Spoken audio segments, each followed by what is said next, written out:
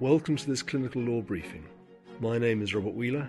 I work in Southampton as a children's surgeon and clinical lawyer, and hope this podcast concerning a legal aspect of clinical life will interest you.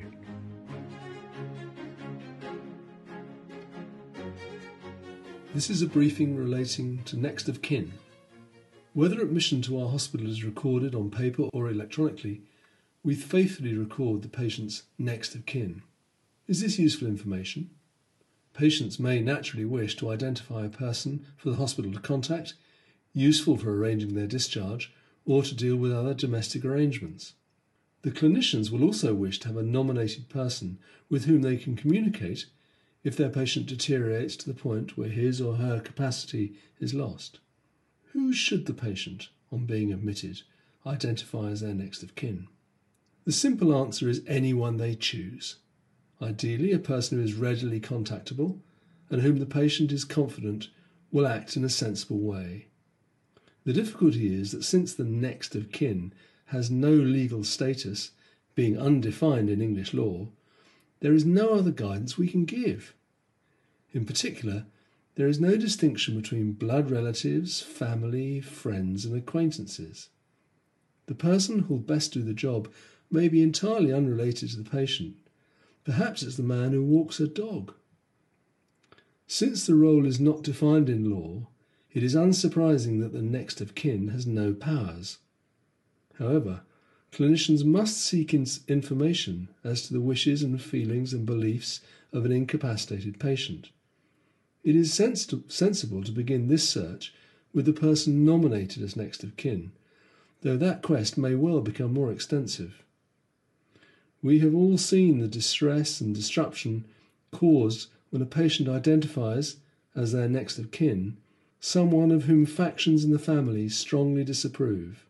This can lead to unseemly dispute, and clinicians should liaise with the nominee whilst advising them to share the information they have been given with the rest of the family. This is doubtless a difficult situation, sharpened by the general public's certain but mistaken belief that the next of kin has determinative status. A rather easier situation arises when the patient has arrived lacking capacity, unable to pronounce on a next of kin. The hospital record may thus stand empty, or the most interested accompanying person, whether that's a relative or otherwise, may have identified themselves and they now appear on the record. This is a self-appointment, and it may not sit well with the subsequently attending family members. In either situation, all those who befriend the patient should be given the same information, bearing in mind the obvious rules on confidentiality. Since the patient has not identified a particular spokesman, we are unable to do this on his or her behalf. In practical terms, when faced with numerous befrienders, the simplest course is to suggest to the first few seeking information that they spread what news can be disclosed to those who are interested. The next of kin originated in English property disputes in the 16th century, and to this day provides in American statute an order of precedence for those relatives wishing to inherit property from a person who dies intestate. The situation is similar in Ireland. By contrast, English intestacy rules stipulate who will inherit an individual's estate, but not in terms of next of kin. The phrase itself has not appeared in the English statute book for many years. The Mental Health Act of 1959 and its later successors defines a nearest relative, and the Human Tissue Act 2000 notes qualifying relationships. This names only two of many statutes where interpersonal relationships are of vital importance, but in which no recognition is given to next of kin. Judges use the phrase in court, but only as plain language, giving it no specific legal meaning.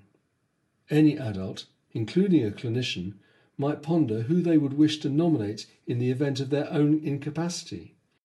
One answer lies in the lasting power of attorney, a creation of the Mental Capacity Act 2005.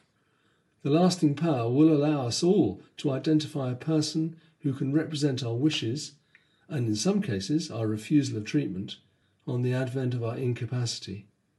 providing the donee of the lasting power of attorney with powers which are entirely unavailable to the next of kin. I hope this was useful, but if you would prefer to read rather than to listen to me, by all means look at the Clinical Law website on the UHS webpage, or type Clinical Law into a search engine.